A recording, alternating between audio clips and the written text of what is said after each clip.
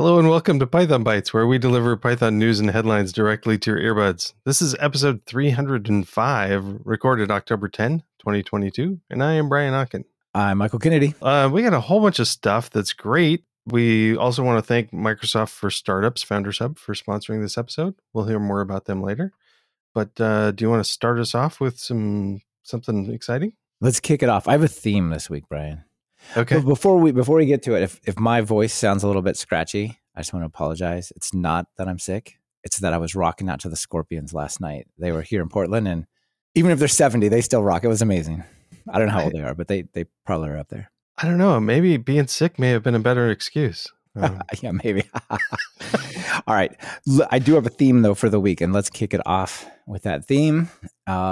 This first one, both of these are recommendations. The first one came to us from Matt Kramer. Thank you for that. And Jeff Glass. Remember last time I said they announced PyScript. That is Python compiled to WebAssembly running on top of PyIodide and WASM in the browser, which is amazing. So many cool things and so much potential there. I pointed out that was released and there were some breaking changes, and it was like last minute that I got that. So I just threw it in as an extra. But now I had a chance to look at it.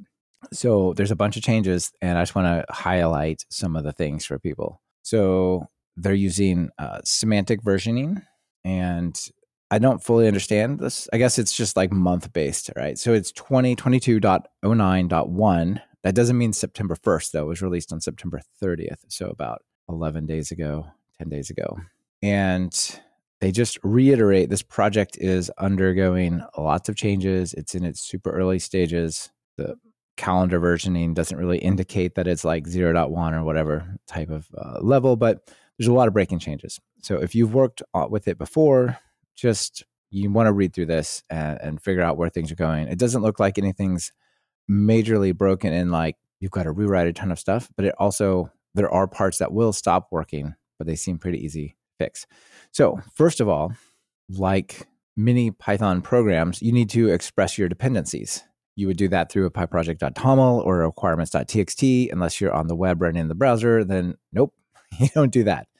Instead, what you would do is you'd use this py-env section to express, I depend on these packages, either just a URL to a Python wheel, or something that could be pip installed using micropip. That's gone. It's now deprecated and will be taken away. So now that's folded into the pyconfig section, and there's a way to just say packages are a list of packages, and files that we're using is a list of paths. And it's in these kind of places where you indicate what Python files you might write and import, because while you can write Python in HTML, just like JavaScript, you should do that very sparingly, and you shouldn't just write your 1,000 lines of Python like inline. It's not a great idea. So you would link over to a set of Python files that you can run one of them and import others from that. All right, so pyenv going away, folded into pyconfig. This is one of the things that's easy to fix, but like I said, will stop working. They've also changed the syntax of some events. So you might have seen people on HTML elements like a paragraph or a div or a button say mouse over equals and some JavaScript function name, like a function call, either an inline function or a function you've written. In PyScript, there's a py-event. So there's a py-mouse over and a py-click type of thing. And in here, you can just write arbitrary Python. And unlike JavaScript, you can actually write arbitrary Python, separate multi-line Python separated by semicolons. Look at that. Semicolons, they made it to Python. You can write arbitrary Python. It doesn't have to be a single function call. Pretty cool, right? It is pretty cool. Python's starting to turn into JavaScript that is changing all the time. Exactly. Well, that's why the breaking changes. No, just kidding. Yeah. That's the new project, but don't let it become JavaScript. But I'm very excited that maybe it could supplant JavaScript to some degree. There's some stuff about HTML escaping. So you could do like print a string and that will show up in the browser sometimes, or you can get it to go to the console. But if you put like 1 is less than 2 and that shows up in the browser, that might get interpreted as an opening bracket instead of just a less than symbol. All right, so there's some fixes there, some stuff for logging, the ability to run multiple runtimes. So there's, when people usually do PyScript, they point at just a CDN version of PyScript, which points at a CDN version of Pyodide. But you can, and easily can do, you can like download that, customize it, and put it in your static files and run it out of there. You could possibly not even use Pyodide itself. You could use, say, like MicroPython potentially, or you could actually have maybe different versions of Pyodide running in different sections of your site if you wanted. So different PyScript blocks, presumably even on the same page. So a lot of flexibility about managing multiple runtimes. Let's see a few other things. There's also some major releases of Pyodide that's coming along. And because it's built on top of Pyodide or runs on top of Pyodide, PyScript does, obviously the changes there are super important. So some of the changes are that it used to be kind of like one huge namespace, and they broke that up into a bunch of pieces. So you got to know about that. But probably the most relevant for people is you used to have to do this thing where you would import from JavaScript some event and do like a proxy type thing to like hook an event, which wasn't terrible, but it was kind of like, well, are you still doing Python? I don't know. Right. So they've written a bunch of event handlers or event sources in Pyodide FFI.wrappers. So like add event listener, remove event listener, set timeout, set interval, clear interval. And so now you can just import, say, like add event listener, have a function, Python function, and then you just say add event listener on a tag on an event, and here's your Python function. That's awesome, right? That is awesome. Yeah. Yeah. So they've added these event handler sources that are straight Python and not interoperating with JavaScript more directly. There's a bunch of things behind the scenes that will make it better, like that we don't necessarily as users care about, but like Inscripton is getting better. They've got a whole testing scheme. You might be interested in this, Brian, for your show. They do integration tests with Pyrite. They do TypeScript tests because a lot of the interaction bits are in TypeScript. And they do that with Jest. And then Python, the Python code gets tested with PyTest. That's an interesting mix, huh? I guess just point out we said Pyrite. It's Playwright, but yeah, I'm sorry, I'm too much on the pie right now. Yes, Playwright. Thank you for keeping me honest. yeah, but I'll do a famous pull request on them to try to get that PyTest case all lowercase. That'd be good. But, yeah, I'm not even going to use this project until that gets fixed. So some stuff on infrastructure. There's new CI things that they're working on to make it better. They're using type annotations, and they're trying to synchronize TypeScript and PyScript type annotations to kind of keep the end-to-end across JavaScript, across Python accurate, and a bunch of stuff that's coming. In particular, a lot of rethinking how async works, because JavaScript is already like super asynchronous, but it just has one loop. And if you hook your async Python into that, then like, is it really async? Yeah, I don't know. It's a little bit complicated. You can check out what they said there. But otherwise, very exciting stuff. And if you're doing PyScript, definitely check this out because it's going to affect you. Yeah, that's cool. Well, let's give your voice a little bit of a break. And yeah, I mean, too much Rocky Like a Hurricane stuff going on too. Yeah. Well, I want to talk about Decorators a little bit. So, I was actually on I sat in on a Boston, the Python Boston meetup group. They're still doing, it's kind of neat. They're still doing online, so it's not really Boston. It's anybody can jump in and have fun there. But we're talking about PyTest, and and Ned Batchelder was there and talking about coverage also. And he was showing us some of the test code. It was really fun because he was showing us some of the test code within the coverage, the test code that tests coverage by coverage.py. And he was showing some things and then he about using decorator shortcuts. And then I was like, that's really cool. I always forget to do that. And so he wrote up this, I don't know if it's just for me, but he wrote up a blog post called Decorator Shortcuts. And especially, I mean, I guess for a lot of stuff, we use decorators a lot in Python now. And in PyTest also uses a lot of decorators, things like PyTest mark parameterize or PyTest mark skip or xfail. Those are all decorators built in part of PyTest. And so the thing he wanted to show us is, like, as an example, he's got some tests that are either skipped or xfailed on certain Python versions. So He's got a way to test a piece of code that only works on, say, like it doesn't work on PyPy, or it doesn't work on like Python 3.8 or before or something like that. And so he has these fairly complex version exfil decorator sequences that he can take, and instead of saying and let's say he's actually filed, maybe there's an issue, and he's actually filed an issue against PyPy, for instance, but his tests are still failing. He had an example where instead of just this whole big exfil blob with the environment, checking the environment version and having a reason and a link to the defect, he just shortcutted that to just like a single variable name or single name that says xfail pypy 3749 as an example, just a single thing. And then when you're using it, instead of this whole big blob, you can just write at xfail instead of like xfail. Instead of saying like pytest mark xfail, you can have this specific xfail, and then you get the reason printout and everything. Now That's this very example, clever. yeah, especially I like it for this. Is there's we were talking about how we don't like to leave xfails in for a long time, but sometimes you're dependent on a different piece of software that you're not one of the maintainers. In which case, what do you do with the failing test? One of the things you can do is you can xfail it and link it to a defect report, so you can keep watch of it. But yeah, having a way to just mark different tests with the same thing is pretty cool. And then this really kind of relates to really a lot of things. There's a lot of places where we use long complex decorators that you can just assign to a variable and then use it later. So Yeah, to put this decorator I'll on a take test function, you specify a whole bunch of conditionals around the version, and then the reason is a big long string. And if that's affecting 10 tests, you put that on 10 tests, it's all over the place. One of the things that you hear from people sometimes, like, well, I don't like unit testing because it's hard to maintain.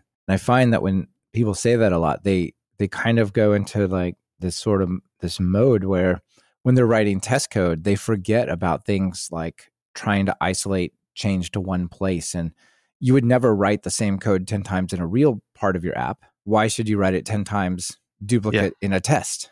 Right? Well, it's hard to maintain. Well, it'd be hard to maintain if you did that in your regular code too. Just you don't do it there, so don't do it here. And this is a cool technique to accomplish that. Yeah, definitely. And this part of it isn't. It's also great because it's consistent. It'd be terrible if you were referencing this issue in 3 different places, but only sometimes including the link, and having some consistency is good. So absolutely. And there was some concerns. Larry Hastings put up a concern about possibly not doing this for code that can that generates a single use object like a iterator or something like that. But just don't do that. But Larry has a workaround if you can do it a different way if you have something that acts like that. So I see. Interesting. Yeah. There's a lot of turtles all the way down, like decorators are functions that return functions. And so what we do is wrap that in a function to alleviate the capture, the closure. And it's fun. But anyway, so cool. Excellent stuff. Yeah. Next up, our sponsor. Yeah, we have a sponsor. Our sponsor this week is Microsoft for Startups, Founders Hub. So Microsoft for Startups Founders Hub provides all founders at any stage with free resources to help solve startup challenges. The platform provides technology benefits, access to expert guidance and skilled resources, mentorship, networking connections, and a whole bunch more. And unlike others in the industry, Microsoft for Startup Founders Hubs does not require the startup to be investor-backed or third-party validated or able to relocate to San Francisco for a short time. So Founders Hub is truly open to all. So what do you get? You get free access to GitHub and Microsoft Cloud with the ability to unlock credits over time. They've also partnered with other companies like OpenAI to provide services and discounts. And Microsoft, through the Microsoft for Startup Founders Hub, becoming a founder is no longer about who you know.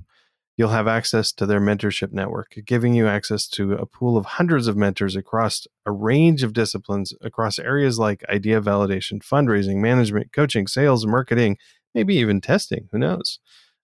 You'll be able to book a one-on-one meeting with the mentors, many of whom are former founders themselves. So make your ideas a reality today with the critical support you'll get from Microsoft for Startups Founders Hub. And to join or just check it out, visit pythonbytes.fm/Founders Hub 2022.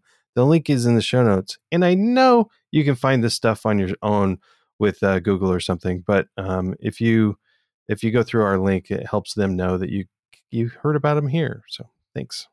Yeah, thanks, Microsoft, for supporting the show. Brian, before we move on, audience feedback from Henry Schreiner. For that exact example, talking about PyTest and Decorators, I'm not fond of making the test directory importable unless I have to. A mark might be better. What do you think? A mark might be better. I mean, they are marks. So the marks are decorators. Yeah. Okay, cool. What is next? Another continuation of my theme here. So Mark Madsen sent over a recommendation to talk about this, unrelated to the previous announcement, only in timing or origin. So Panel, people probably have heard of HoloViz, and Panel is related to that project. It's an open source Python library that lets you create custom interactive web apps and dashboards by connecting widgets, plots, images. So people have heard of Streamlit, if they've heard of H2O Wave, if they've heard of Plotly Dash. It's like in that category, right? So you can put together a lot of interactive, fun pieces. So for example, here, if you go to the main website for Panel, you can see that there's like this graph. As you hover over it, it's very interactive, but you also have widgets that let you reevaluate how you compare all these things and just play with it live, right? Kind of like it's a notebook, but it's not. That's neat, right? Yeah. So traditionally, this has run in Jupyter Notebooks, or you can run it on with the Flask backend type of thing. You can host it on your own server. The news is not that. This has been around for a while. The news is that Panel now comes to WASM via Pyodide and has PyScript integration. That's pretty awesome. That is pretty cool. So in order to host it before, you have to either have a running notebook server, or you had to set up your own separate web server and maintain that thing and all that goes with. And now you can just put a little py-config in there, and boom, when they interact with your data and they run it, it just happens client side. No servers needed. So let's talk about some of the things here. You can automatically convert Panel applications to a Pyodide version, a couple flavors, reasons I'll explain in a minute, or you can convert to a PyScript-based app, which is pretty epic. So you could embed a panel inside your Sphinx documentation, just as some HTML, which is pretty nuts. So there's this convert command, panel space convert on the CLI, and you can tell it the to format from your regular panel code to convert it to a Pyodide. This one is good if you want to have a single HTML file that you say, here's my HTML file, off it goes. It's just no dependencies, and then it runs there. That's not as good as creating a Pyodide worker, which creates a JavaScript and HTML file that you got to serve over more of a server. Or you can even output a PyScript version where you can write additional PyScript code. It's pretty epic. And here you can see a little example. This looks like standard XGBoost sklearn code right here that does all its things. Except for the end, you just say pn.column, and here's your output right there. And you put your little pipeline you created and maybe a head of a data frame to show up, and there it goes. So in order to run this, you would say panel convert the script to a Pyodide worker, output Pyodide. And then you just run a server locally so that you can get to it and can pull in the JavaScript, open it up, and you get something that looks like this. That's super interactive. There you have machine learning in the browser. That simple. That's pretty cool. The browsers, JavaScript will take over the world. It'll get smart and then take off. So a couple cool tips and tricks they recommend is you can do -- auto reload. So if you make changes to the file, it'll auto reload the browser. So just as you edit. You can also add a panel.convert -- watch. So if the source files change, it'll regenerate the script, and then the script will get reloaded. So you can chain those together, I believe. Then there's a section on formats that actually describes what is the point of the different outputs, like PyDide versus PyDide worker.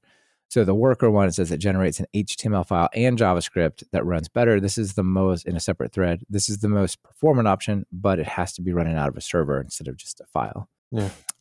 Worth noting here, PyScript generates an HTML file leveraging PyScript, produces standalone HTML files containing PyEnv and PyScript tags with the dependencies. It's basically a PyScript variant of the PyDide one. Well, guess what? This might need a little update coming soon. Py-DNV is not there anymore, so they can check that out. I'm sure they're on top of it. Yeah. Final thing to note here that's pretty dope is progressive web apps. So this comes with a --PWA option, which turns your, I'm pretty sure this is going to require the PyDide worker variant because you need these worker things for progressive web apps.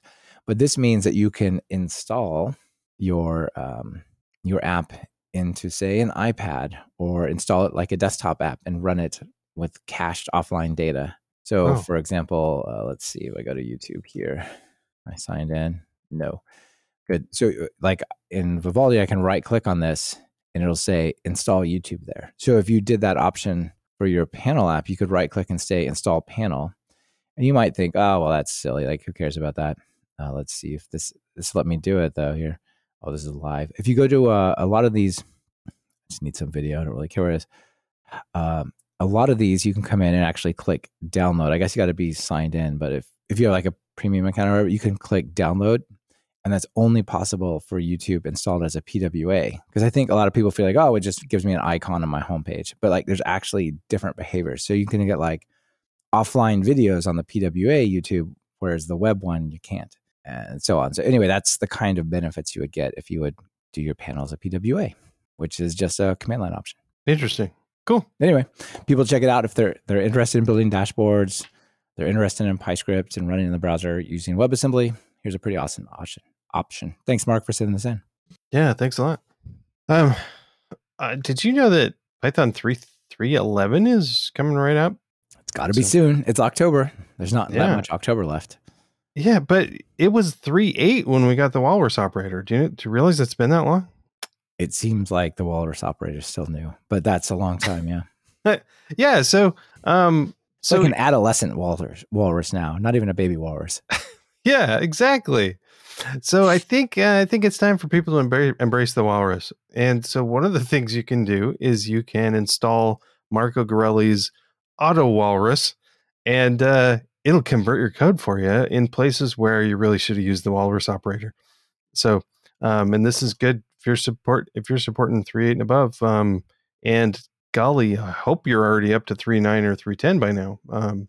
So there's this Auto Walrus. I checked it out. It's pretty simple. It can run as a pre-commit hook too. So which is nice.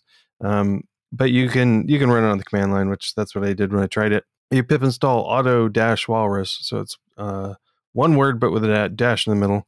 And then you have this application. You can run it on a file. And like you said, you can run it as a pre-commit hook as well, and it'll run on everything. But you can, and it just converts stuff. So if you have things like, here's a simple example of n equals 10, and then if n is greater than 3, do something. And that converts, the Auto Walrus will convert that to the Walrus operator of if, n colon equal 10 is greater than 3. So, Nice. And I kind of like this being separate from other tools because some people just honestly haven't came on board with this already. Embrace the Walrus sort of thing. But it's a fun way to just try it out on your code and do a diff, get diff and see what it changed. And maybe you like it. Maybe it's a thing to do as a like a group code review thing to just talk to your team and find out if you want to change it this way or not. Yeah. And then this reminded me of something. I'm like, we had something like this before, right? And back in episode 82, wow, that was in 2018.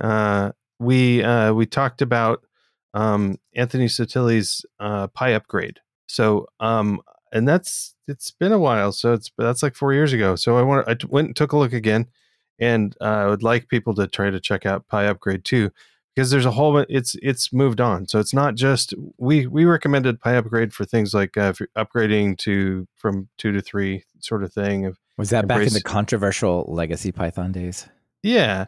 So there's always times to go and revisit old scripts and old applications that you're still maintaining and going, well, we don't really want to support the old Python, but our code sort of looks like the old Python. So let's take a look at some of this stuff. And it'll do things like, the set literal, some of the old things of and doing comprehensions for you, and better comprehensions are cleaner looking. But there's also like different print styles. But one of the things I wanted to point out is if you go to the README, you got to scroll all the way down, or at least halfway down, and you get things like the 3.6 plus. So there's these plus options. So you can say if you're running 3.6 or above, run that. But you also want to do, like, let's just go all the way down to like 3.7 plus. And there was a kind of a new way to run subprocess, for instance. But and it just finds some of these things and just changes it for you. So it's kind of cool. And some of the things you may not have remembered. The 3.8 plus, the LRU cache, you used to have to do the LRU cache and call it as a function for your decorator, but now you don't have to do the parens. So just some cleanup like that. It's just nice. I try to run this every once in a while, and I guess public service announcement for for this cool little project. That is a cool project. And going through this huge long README and looking at, like, as it gets later and later in Python versions, it's kind of like here are just a bunch of examples of how Python has changed over the last few years. Yeah. Ooh, neat. It has like 604 type rewrites. It'll rewrite the union operator to the bar operator. That's in 3.10 plus. That's nice. Mm-hmm. Cool. Yeah. Well, we got 3.11 plus coming soon. yeah, that'll be fun. So awesome. Well, that's our items, right? Got any extras? I was gonna have an extra, but I'm gonna save that for later. So no, I don't. Do you have any extras? No extras, but I have a joke. I do a quick follow up to this though. This is a hint of what's coming next week. I'm going to talk. I think it's next week. I want to cover this. Refurb. Have you seen Refurb? I don't think Refurb so. is a similar one that, like, will go through and give you recommendations of here's the most modern way to do your thing. So, like, if you said, if value is in bracket XYZ, it's like, it's a little less efficient than, like, why make a mutable list when you could make it a tuple? It's a little more efficient just to create the tuple. So nice. If value is in parentheses, it'll suggest you change the parenthesis, or suggest using some path lib operations instead of with open operations. Like, instead of a context manager with open, do a bunch of stuff, you can just do path of thing.read text. You don't need to do the context manager, just bam, there it is. A bunch of cool stuff like that. So Anyway, that one more. And then also Flint. I've talked about Flint. I love Flint. Super straightforward. It brings one of the most beloved things you can do for upgrading your Python is convert all your variations of string formatting to F strings just across a whole directory of Python files. Cool. A lot of different things to be running together, but are you ready for our joke? I am. You had the comment about bring back the walrus or some. I feel like that could be a cool t-shirt, right? Yeah.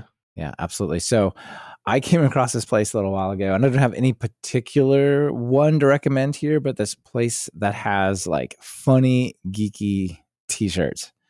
So I thought I'd just pull a couple of these up and see what you think about them. So some of them are, go ahead. I like the first one, the Mordor. The Mordor fun run. One does not simply walk into Middle Earth. You have some for our data science friends out there. It has a graph of two things that are very similar. One is shark attacks. The other is ice cream cone sales. And it says correlation does not imply causation. Apparently, ice cream sales and shark attacks are closely correlated because it's warm, you go in the water. But it probably doesn't cause shark attacks. It might. It might. If you are more into math, you have the distance raptor divided by time raptor is the velociraptor. But there's some really good programming ones in here as well. Like this one, for example, check this out. Go outside. The graphics are amazing. And the picture of the shirt is like a super low bit rate, like graphics. Here's a good one. Some lab person pouring like beakers of clearly poisonous green stuff. It says, "Forget lab safety. I want superpowers." Oh boy. What about the? What do you think of this one, Brian? Here, the forecast for Alderaan. So remember, Alderaan is the home of Princess Leia that was blown up by the Death Star in Star Wars, and it says 5-day forecast: Alderaan, Monday 72 and cloudy, Tuesday 74, Wednesday 15,000 degrees, no Thursday or Friday. It's kind of mean, but it's also kind of awesome. Yeah. These are good. This is me. We see if I can find one more programming one. Oh yeah. Let's see. Oh, here's some good ones. One, it has a floppy disk. It says, "Kids today have no idea what this is." And then this one here, Brian, this is the last one. It's somebody holding a CD going into a drive, and it just says, "Never forget." Never forget the CDs. Yeah, CD drive. I still love that old joke of a person calls into IT, the help desk, and says, I need some help because my cup holder's broken." Yeah, I just went in and spilled this drink all over me. Come on, man. You guys got to get this thing fixed. Yeah, so you could spend a lot of time on this page. I'm not necessarily suggesting you get a shirt here or anything, but it's pretty awesome. Well, it makes me miss Think Geek. I think Geek should have never folded, but we have other people coming up with good humorous shirts, so that's good. Yeah, Houston, we have dibs, putting the flag on the moon. Dibs on the moon. Got it. So a more serious, a couple quick follow up here. Marco Gorelli from the project that you talked about, the Auto Walrus, says, "Yeah, I love Pi Upgrade." And Will McGugan, hey guys, we could use the Pi Upgrade because Rich is dropping support for 3.6, so just clean it up. Yeah, and then I want to follow up with the first thing I was talking about the Decorators. So Henry Schreiner said, I think I got the wrong one, but for that exact example, I'm not fond of making the test directory importable unless I have to. A mark might be better. And I guess I brushed that off too quickly. I think I still am not sure how I would use this. If I were to put a bunch of these, like if I had a project wide decorators that I wanted to use, I don't know what the best way to do that would be. It might be a non-test file that I would import. I'll have to play with it. So thanks for Henry for bringing that up. I'm not quite sure how to deal with that problem. So cool. Indeed. All right. Well, should we call it a week? Let's call it. All right. Thanks everybody for showing up. We'll talk to you next week. Bye everyone.